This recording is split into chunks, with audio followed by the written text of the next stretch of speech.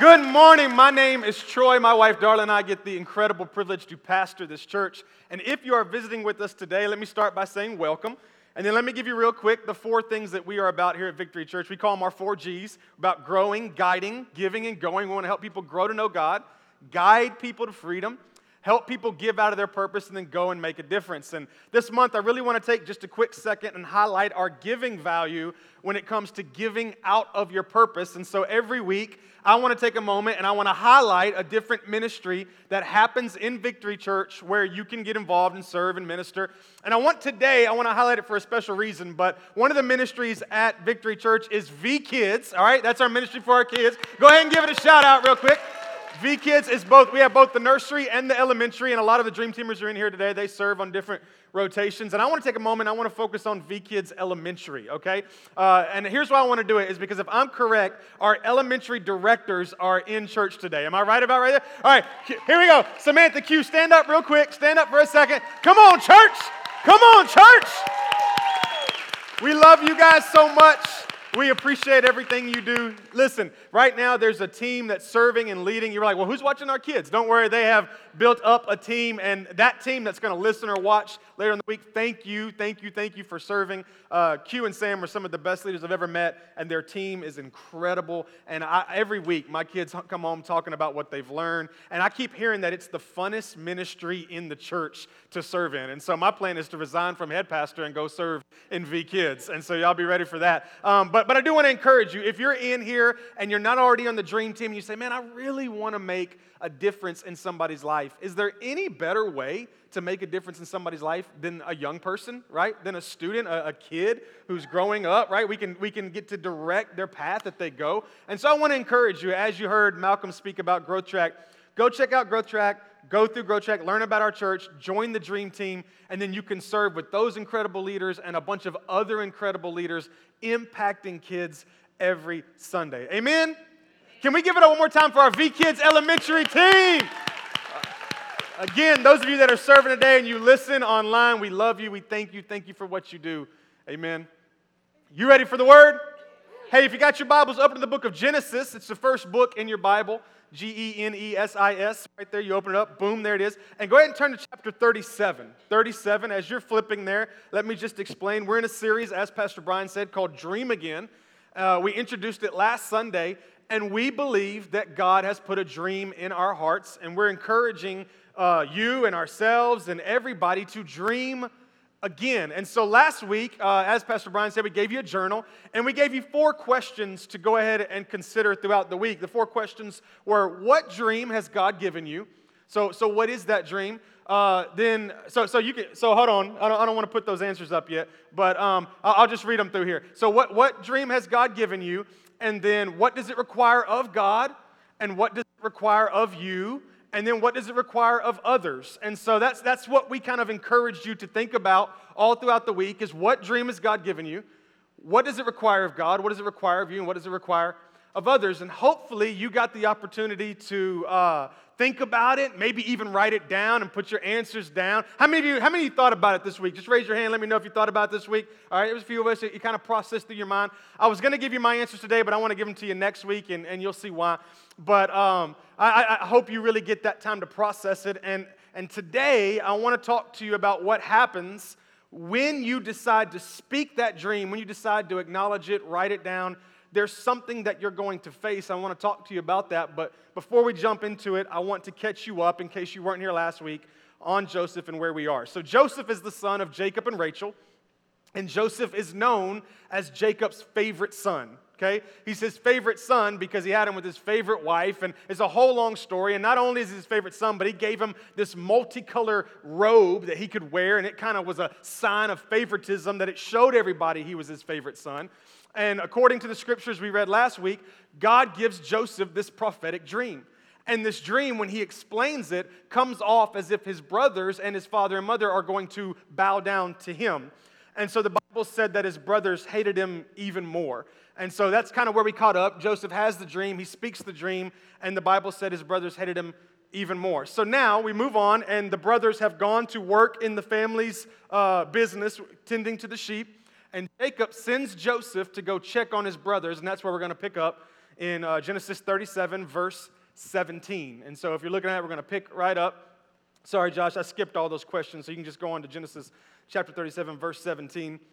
We're going to pick right up, and here's what it says. It says, but they saw him in the distance. So it talks about how he goes to look for his brothers, and he finds out that his brothers are in Dothan, and that's going to be important. We're going to come back to in a minute. And then it says, as they saw him in the distance. So Joseph is walking up, they saw him in the distance, and before he reached them, they plotted to kill him. So Joseph is coming up to his brothers in Dothan, and his brothers see him before he gets there in his multicolored coat, and they plot to kill him. Here's where they say that statement we talked about last week. Here comes that dreamer. They say that to each other, and then watch this. Come now, let's kill him and throw him into one of these cisterns. And then there was a part, depending on what verse you're or what type of Bible you're reading out, where there's a part where they say, and we will see what becomes of his dreams. So they plot all that, and then they say, we will see what becomes of his dreams. And that's what I want to talk about real quick this morning, is I want to talk to you about dream killers. Every time we start to speak our dream or believe in our dream, we can guarantee there are going to be dream killers. People who say, we'll see what will become of your dream. As confident as I am that God gave each and every one of us a dream, I am equally as confident that there is something out there trying to kill it. But here's the deal. Your dream is unique to you. Your dream is unique to you because God created you in a unique way, and then he had that dream to match up, so it's unique to your culture, and it's unique to where you were born, and it's unique to your talents, and it's just unique to you. And as much as your dream is unique to you, I also believe that the dream killer is going to be unique to you. In other words, the thing that's trying to kill my dream may not be the same thing that's trying to kill your dream because it's unique to who we are. But the more I study it, the more I look at the life of Joseph, and the more I break it down, listen to me, I believe every dream killer falls into one of two categories.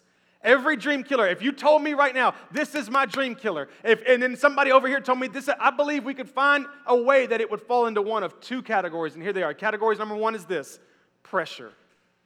Pressure. Again, those scriptures said that the brothers were in Dothan, okay? Now, they're not supposed to be in Dothan. Dothan is not where they're supposed to be. In Dothan, Joseph's family had problems with Dothan. So there's somewhere they're not supposed to be doing something they're not supposed to be doing. And the Bible says, here comes Joseph. And Joseph's in his multicolored coat, and his brothers already hate him. And he's walking up, and they know about the dream. And because his presence is getting closer to them, they're doing something they're not supposed to be doing, and they know he's had a dream. There's all this pressure going on. There are pressure points. Let me walk you through some of them. One of the pressure points going on in that situation is comparison. His brothers are comparing themselves to him, and he's comparing himself to his brother. Another pressure point would be fear. There's fear from his brothers because they're doing something they're not supposed to be doing. There's fear from Joseph because he's not sure why they hate him. There's doubt. There's insecurity. There's all these pressure points. And hear me, one of the most common reasons I believe that our dreams die, or better yet, that some dreams are not even born, is because of the pressure that comes with our dreams. If you have a dream, I have a dream. If you have a dream, you can guarantee that pressure is going to come with it. A couple weeks ago, I was praying in my morning quiet time, and I started to pray for Victory Church, and you'll hear more about this next week when I share the answers to what I feel like the dream God's given me, but I have a real passion for this church to be an influential church in Smyrna, Tennessee. I got a lot of things that I'm asking God for and a lot of impact that we're wanting to do in the community and to see people saved and different things. And so we had some of our best numbers in July. July, an average number of our church was very high for our church, and in most churches, July is kind of a low month because people are traveling. And so as people learn that, people would start to tell me things like, man, August is going to be great because, people are coming back from vacation and getting back into their routine, and you're going to see growth. And we, outside of Easter Sunday, we had not broken 200. We had been close, but we had not broken 200. And so last Friday and Saturday, I found myself in my prayer time wanting to pray and ask God that we could crack 200. I wanted to pray that. And it was funny because I'm kind of, those of you that know me know I kind of walk the gym and pray. And so I'm walking and praying, I'm wanting to pray that. But watch this. Every time I went to speak it, I felt this pressure. Like every time I went to pray that, I just felt this pressure. It was weird. I'd go like, God, school's back, and man, this was happening in July. And I just want to, and like as soon as I'd start to say it, I'd feel this pressure. And I'd kind of like retreat from doing it. I did end up praying it, but the more I thought about it, here's why I think I had the pressure. Because once you speak your dream, once you pray your dream, you are now vulnerable because there's an opportunity for disappointment. The moment I spoke that, now there's the opportunity for it to not happen. If I don't speak it, if I don't pray it, then I'm not coming here expecting it, right? If I don't tell you about it, then there's no accountability to it. And so if it doesn't happen, it's just inside of me. It's not somebody going, well, I thought that was your dream, and I thought we were believing for this. And so what we do when we speak it is we put ourselves out there and make ourselves vulnerable for disappointment. And I think that's the pressure that a dream brings. It's got to come true. Is it going to happen? When's it going to happen? It doesn't look like you said it was going to look. And there becomes this pressure. And here's what I know about pressure, and I think you'll agree with me, is we all face it every day. If you're a parent and you're in here, there's a pressure on you to be a good parent. There's a pressure on you to raise your kids to be godly. There's a pressure on you. You compare yourself to other parents. There's a pressure on you. You fear sometimes that you're not doing a good job. There's a pressure on you. You have these doubts that maybe you're not going to be able to raise them up the way you, or that maybe they're going to go out and do something that you wouldn't. There's a pressure. Last night at about 11:30, I'm standing in the hallway of my house having an intense conversation with my 9-year-old as she tells me that I just don't understand her life, right? And I'm like, sweetheart, let's talk, And so I'm processing all this with her, and she, we didn't really get to an agreement, and she went to bed, and I'm in the bed, and I'm laying in the bed, and there's all this pressure. God, am I doing this right? I don't know how to do this right. Why did you trust me with an offspring? Like, haven't you seen me before? Didn't you see my record? Like, what is wrong with you? And there's just all this pressure, amen? If you're married, there's this pressure to be a great spouse. There's this pressure to provide, and there's this pressure to satisfy, and there's this pressure to affirm, and there's just this pressure to be what they need. If you're a student, there's a pressure to make good grades in school, and there's a pressure to get a scholarship, and there's a pressure to know what you're going to do for a living. And if you got a job, there's a pressure to be able to balance your finances. And there's just constant pressure. If you're on social media, there's a pressure to get likes, and there's a pressure. It's just constant pressure. And so here's why I think we don't want to dream. Because the last thing we want to do is to have some crazy dream that's going to bring more pressure. I don't need more pressure. I got enough. And now you're telling me I need to have this big dream that's going to bring all this pressure to succeed and all this pressure to make that come true. I don't want it. And it made a lot of sense when I read Psalm 118 and I watched the psalmist write this. When hard pressed, I cry out to the Lord. When there's pressure, I just cry out, God! when I feel hard pressed, I can't help but cry. My kids, they love to wrestle. And they always are the ones to start this because obviously, look at me, #gains, right? I can tear them up. And so, sorry. And so they're always the ones to kind of start this. And so here's what will happen. I'll be sitting on the couch, just got home from work or whatever it is, and they'll run on, and literally this happened today. Casey Ray was jumping on the couch looking at me. She was going, wrestle, wrestle, wrestle. She was doing her arm like, wrestle, wrestle. I was like, fine. And so we start wrestling. And here's the problem. My kids learned how to wrestle through WWE and WWF. I didn't let them watch it, but somehow they subliminally downloaded it into their culture. So to them, wrestling means pinching. They can pinch. Wrestling means they can slap me. Wrestling means they can kick me. And at some point, they went from like, oh, that kick didn't hurt to, man, that kick kind of hurt. You know what I'm talking about? Y'all are there with your kids? And so we'll be wrestling, and there's just so long that I can take before I'm like, all right, this has got to stop. Like, you're going to end up hurting me. And I have learned that all I need is 2 fingers. All I need to be able to do is just be able to grab, just like this. And my favorite spot is right above the kneecap, all right? I'm teaching you, parents. Let them smart off to you again, okay? And so you just apply some pressure right there, and I call it a hickle because it hurts a little bit and it tickles a little bit, so it hickles. You know what I mean? You can just kind of get them right there, and it's funny because they ball up, like they'll be like, oh, ee! And they just go into the fetal, formation, and they're done within seconds. And here's what they learned. They learned that they could say a tagline, and that tagline would mean I would stop, all right? So let me tell you their taglines. Beta's tagline is, I can't breathe. Think about this. I have her knee. I'm not on top of her, okay? So she just knows that if she says that, Daddy's going to stop because he's not sure if she can or not, all right? And so she said, I can't breathe, all right? Casey Ray's line is, you're killing your child. That's what she says. You're killing your child. I mean, with that, no emotion, just you're killing your child. Like, that's just what it is, all right? And so here's what I've learned. Because they know I'll stop, watch this. The second I touch it, so I just a little bit of pressure, just, boom, I can't breathe. I'm like, wait a minute. Like, you're killing your child, you're killing your child. They just learned that they had that tagline, and as soon as they feel that pressure, they cry out, and it stops, right? Listen to what the psalmist says. When I feel that pressure, I cry out. Stop! I don't want it. Back up. I want to dream, and I want God to do great things through me and in me, but the second I start to feel that pressure, I cry out. Stop. It's a dream killer.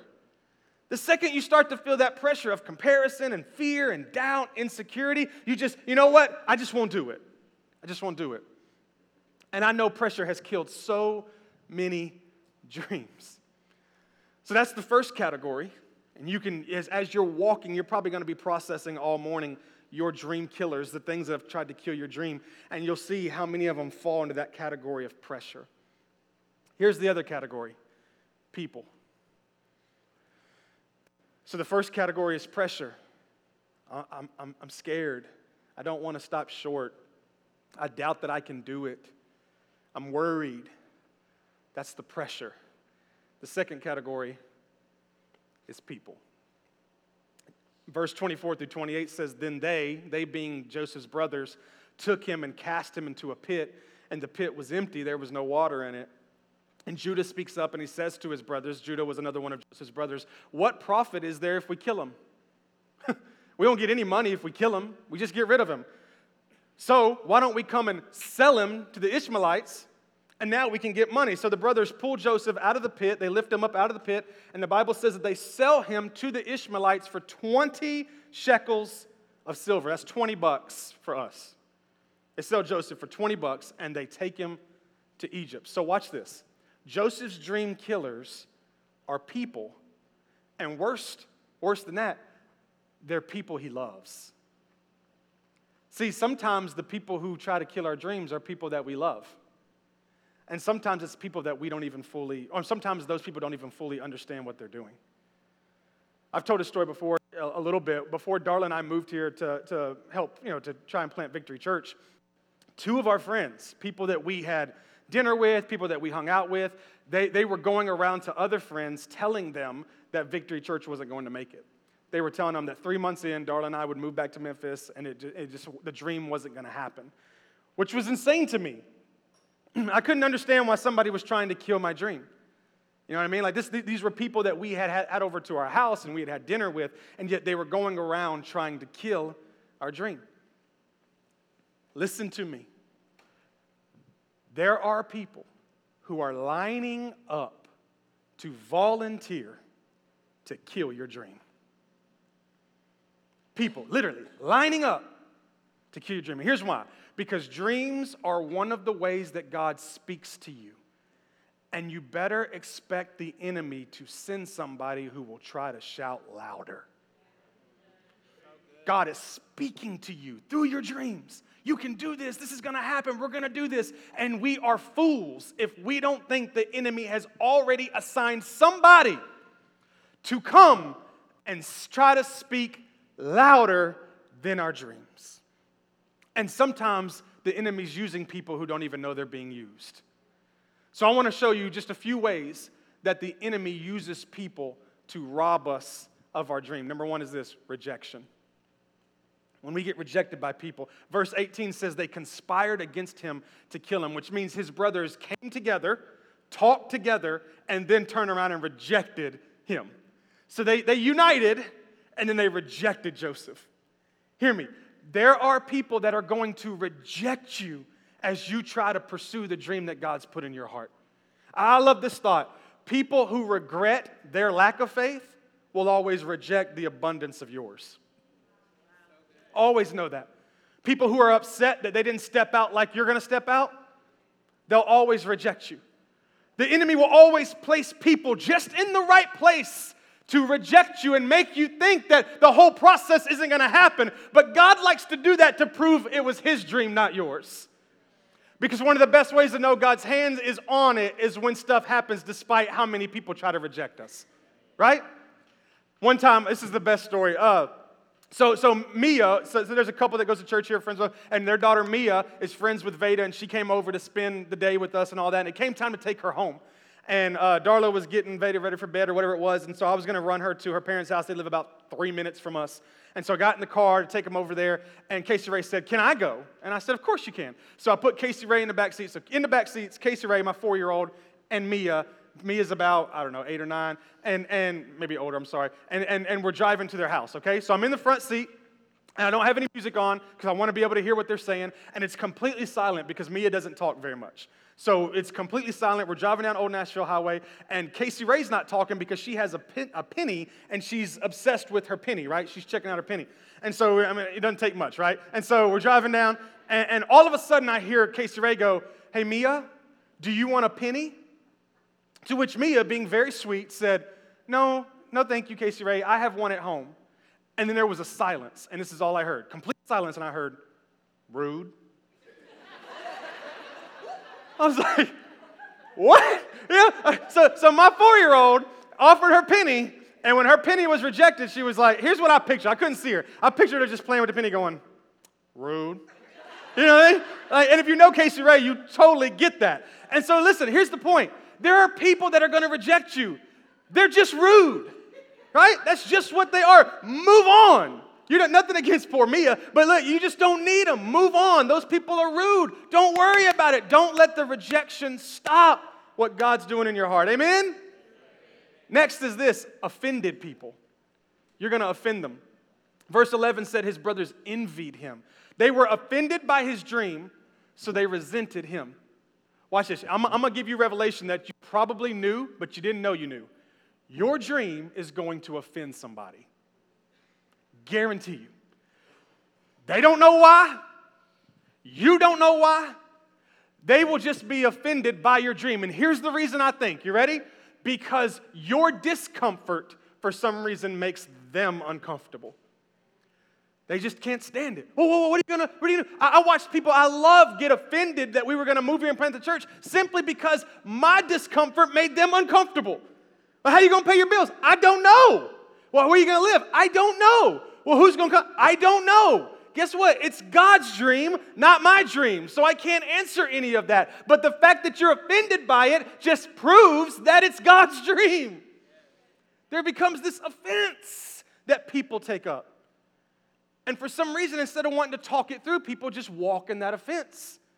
And I'm telling you this, feel free to pursue them and help work out the offense, but do not turn your back on your dream.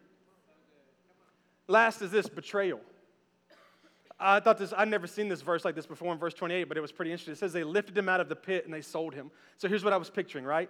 Joseph's in the pit, said it didn't have any water in it, and they come and start picking him up, and I think he thinks, oh, this was just all a joke. Like, y'all crazy. Y'all so crazy. Like, I thought you was going to talk. I thought you was going to do it. I thought I was going to be dead. You know, and they get him out, and they're like high-fiving, and he's like, oh, this is so cool. My brother's crazy. And then all of a sudden, here comes the Ishmaelites, and they're like, nope, here you go. And I just felt the betrayal for him. Like, could you just, wait a minute, what? And there's just this betrayal. Hear me. Your faith needs friends. And what the enemy wants you to do is to find yourself in a situation where you experience betrayal with one person so you won't trust anybody else. And if he can get you to do that, if he can get you to start getting in a place where you can't be vulnerable and you can't trust other people because somebody else betrayed you before, you will forfeit your dream because your faith needs friends. And the enemy is using people to try to rob your dream. And this is why I've always said this. It's important who you surround yourself with because you're going to literally shape your future by the people you surround yourself with. So it better be people who support. It better be dream catchers, not dream killers. they better be able to get it and believe in it and be all for it. They might not be able to pay your bills while you're going through it, but they're sure going to pray and clap for you in the process. You see what I'm saying? That people will come and rob you of your dream. Dream killers. Here's what I think every dreamer at some point has to understand. That on the road to your dream, you are going to experience obstacles that will try to block you from experiencing your dream. I was thinking about this. I started processing the life of Joseph. I started looking at chapter 37. 37, you see both pressure and people. Watch this. Pressure is the pit. Pressure is the favoritism. That's the pressure in 37. And the people, that's his family. So in chapter 37, you see a blockage, a roadblock, we might say, to his dream. And then we're gonna read more about this next week. But then in chapter 39, there's another roadblock. There's more pressure and more people, but it's different this time. And 39, the pressure is a false accusation. We're going to look at that next week. There's a woman that he works for who accuses him of something he didn't do, and there creates pressure on him. The people, the person is Potiphar's wife, the woman who does it. So once again, he has pressure and he has people. And then, that's verse 30, or chapter 37, this is chapter 39. Then in chapter 40, there's another blockage. And once again, it's pressure and it's people. And this time, the pressure's prison. And he gets put in prison for the false accusation. And then he comes in contact with people. It was a baker and a butler of Pharaoh, and he interprets their dream, and they end up forgetting about him. And once again, he's dealing with pressure and people. So in 37 and in 39 and in 40, he has all these blockages towards his dream. God gives him this dream in 37, and then all he tried to do, you ready? All he tried to do was experience the dream. And all of these blocks come. Family tries to kill him. He gets sold into slavery, false accusation, prison. All of these different blockages come in the way to his dream. And here was my problem. I started thinking about what we said last week and the fact that it was a God-given dream.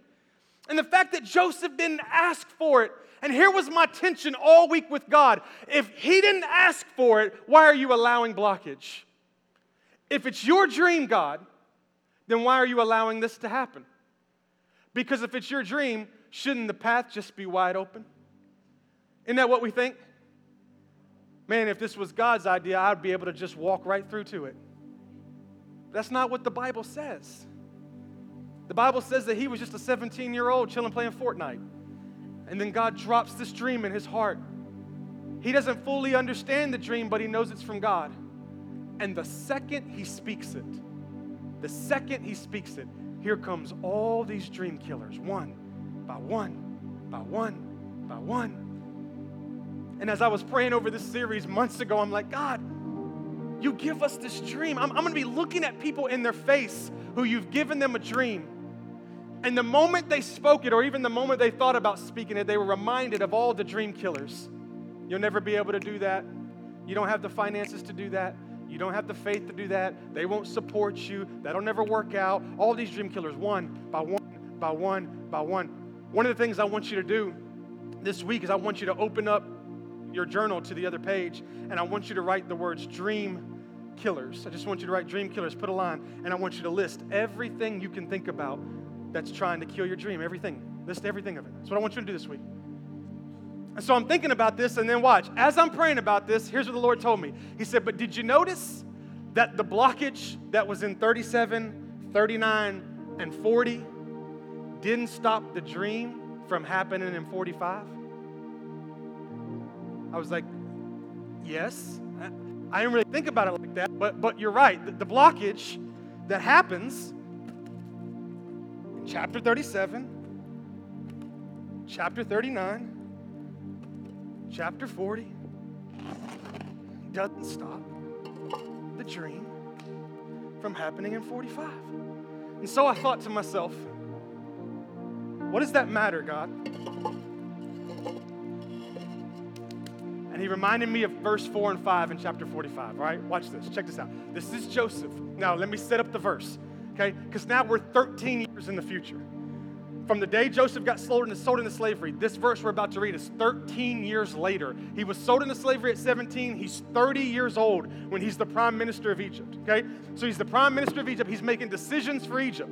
There's a famine in the land, and everybody is dying because they don't have food and they don't have water, and they're desperately looking for somebody to help them. And Pharaoh, the gentleman who Joseph now works for, is the one who has all of the food and all of the water. So his brothers travel to the land, and they go into where Joseph is on the throne, but they don't know it's Joseph. And they walk in with the goal of pleading for food and pleading for water. Watch this. They don't know it's Joseph, and they start right in front of him, they start regretting what they did to Joseph. They start getting all upset, telling the story, man, I can't believe I said that. Let me give you a little side note. When your dream is in full motion, the people who tried to kill it will regret that they let the enemy use them to try to kill it. There'll be a day where they look at you and say, I'm sorry. I should have believed in you. I'm sorry. So these guys are in front of Joseph, and they're so broken. And you got to see what Joseph says, so powerful. He says, then he said to him, watch this, I am Joseph. I was imagining that moment. I'm a little theatrical. So I'm kind of imagining him being like standing up like, I am Joseph. And they're like, what? You know, he's like, your brother, whom you sold into Egypt. In case you think I'm another Joseph, I'm that Joseph. And they're all upset, but watch this. Oh, it's so powerful. He said, but now, right now, maybe then, if you would have said all this, it would have. But now, don't do this. Because don't be grieved. Don't be angry at yourselves that you sold me here. Watch this. For God sent me here before you to preserve your life. Watch what Joseph says. Joseph says, hey, don't get angry that the fact that you tried to kill my dream, because God used you to get me to my dream. He's saying, look, don't get mad. Don't get all upset because you thought you detoured me from my dream. It was you that God used to direct me to my dream, all right? Here's what he's saying. You ready? He's saying, don't worry about the fact that maybe the enemy tried to use you to block my dream, because God used you to build my dream. And so now what you tried to do to block my dream, God has used to build my dream. And if it wasn't for you trying to detour me, I would have never been able to get here in the first place. And so I'm not angry at what you did. I'm just happy that God used what you did. Think about this. It's so powerful. Joseph starts to realize something. Joseph says, ooh, I had to get to Egypt. I wasn't in Egypt, and I had to get to Egypt, and somebody was about to kill me, and Judah spoke up and said, sell him into slavery. And it just so happened that here came the Ishmaelites. And if it wasn't for me being sold into slavery, I wouldn't have got to the Ishmaelites. And it just so happened that the Ishmaelites were going to where Potiphar's house is. And had they not been going to where Potiphar's house is, I wouldn't have got to Potiphar. And if I wouldn't have been in Potiphar's house, I wouldn't have met his wife. And if his wife wouldn't have tried to come on to me, I wouldn't be in prison. And if I wasn't in prison, I would have never met the baker and the butler. And if I wouldn't have met the baker and the butler, I wouldn't have interpreted their dreams. And if I wouldn't have interpreted their dreams, Pharaoh would have never come looking for me. And if Pharaoh wouldn't have come looking for me, I would not be sitting right here to be able to see my dream right in front of my face. You understand what I'm saying? Whatever the enemy tries to use to block it is what God uses to build it. You don't ever get angry. You don't get mad. You don't regret. You don't worry about it. Don't worry about the pressure. It's the pressure that creates wine from the grape. It's the pressure that creates the dream outside of you. The dream that's in you, that's the pressure that gets it out. The person who tells you you'll never do it is the person that moves you to. Don't ever get angry about dream killers. Because what you call dream killers, God calls dream willers.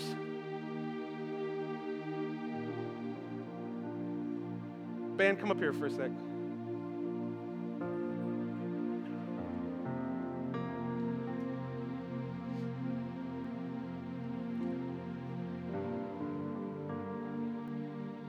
I love that when we dream and we're looking at this road of obstacles, we serve a God that only knows how to triumph. We serve a God who only knows how to take obstacles and build bridges.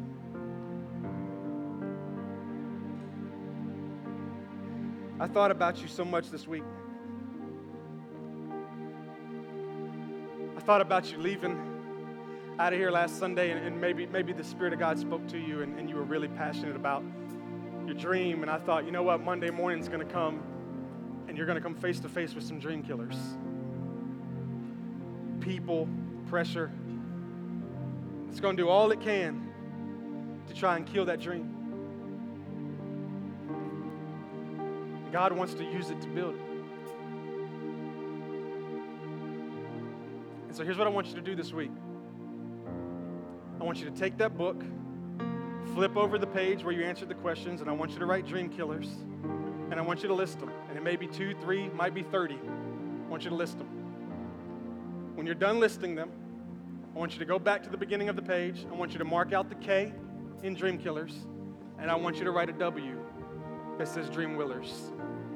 And then I want you to begin praying, God, show me how you're going to use these things to build my dream. God will use the one person who's against it to be the one who funds it. God will use the one thing that you're worried about, the biggest fear you have, to be the very projection for that dream. Because it's God's dream. And everything is working the way He intended it to work. So watch this. Jamal, come right here. Stand right. I want you to be right here close to me because we're about to scream in a minute. So walk with me on this. Oh, this is so good. Do you love the Bible? Man, it's so good. Joseph has gone through slavery and prison 13 years. Now he's on the throne as the prime minister of Egypt, and his brothers have come in. The Bible says that he reveals himself and they're broken, and he gets down and he hugs them. The Bible says he asks about his dad and he asks about his little brother, and they go and get his dad, and they have this great reunion, and he provides for them, and there's just this beautiful moment.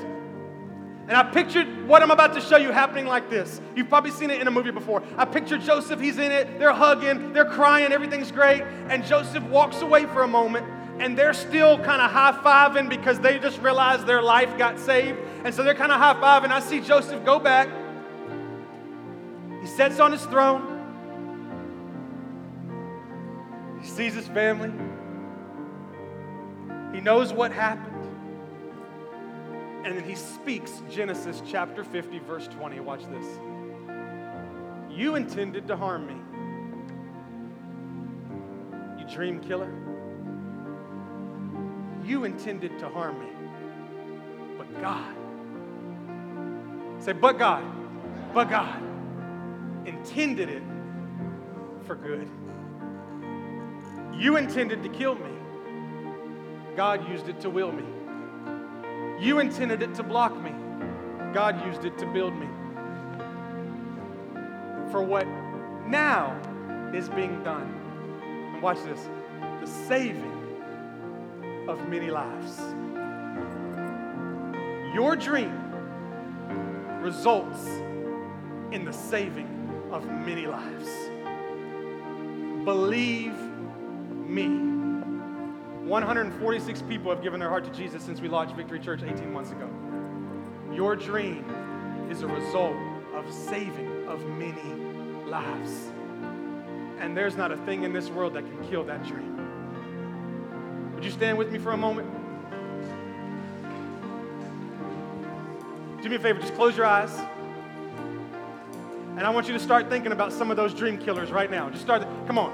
Your mom, your dad, boss, brother, sister, friend, some relationship you had, finances, fear, insecurity, doubt, experience, past, comparison, whatever that dream killer is, I want you to think about it. You got it in your head? Think about it. Go ahead and get it in there. We are about to make a declaration And that declaration is the same declaration that Joseph made. And it's this: what the enemy meant for evil, God, you turned it to good. What the enemy means for evil, some of you need to sing it more in the present tense. What the enemy means for evil, God, you will turn for good. I'm going to pray, and when I get done praying, I want you to start declaring that in every ounce of energy you have, that whatever that dream killer is, God's about to use it to will that dream. Lord, we thank you right now for who you are, for your faithfulness, God, for your word that's still alive and moving in our hearts and in our lives.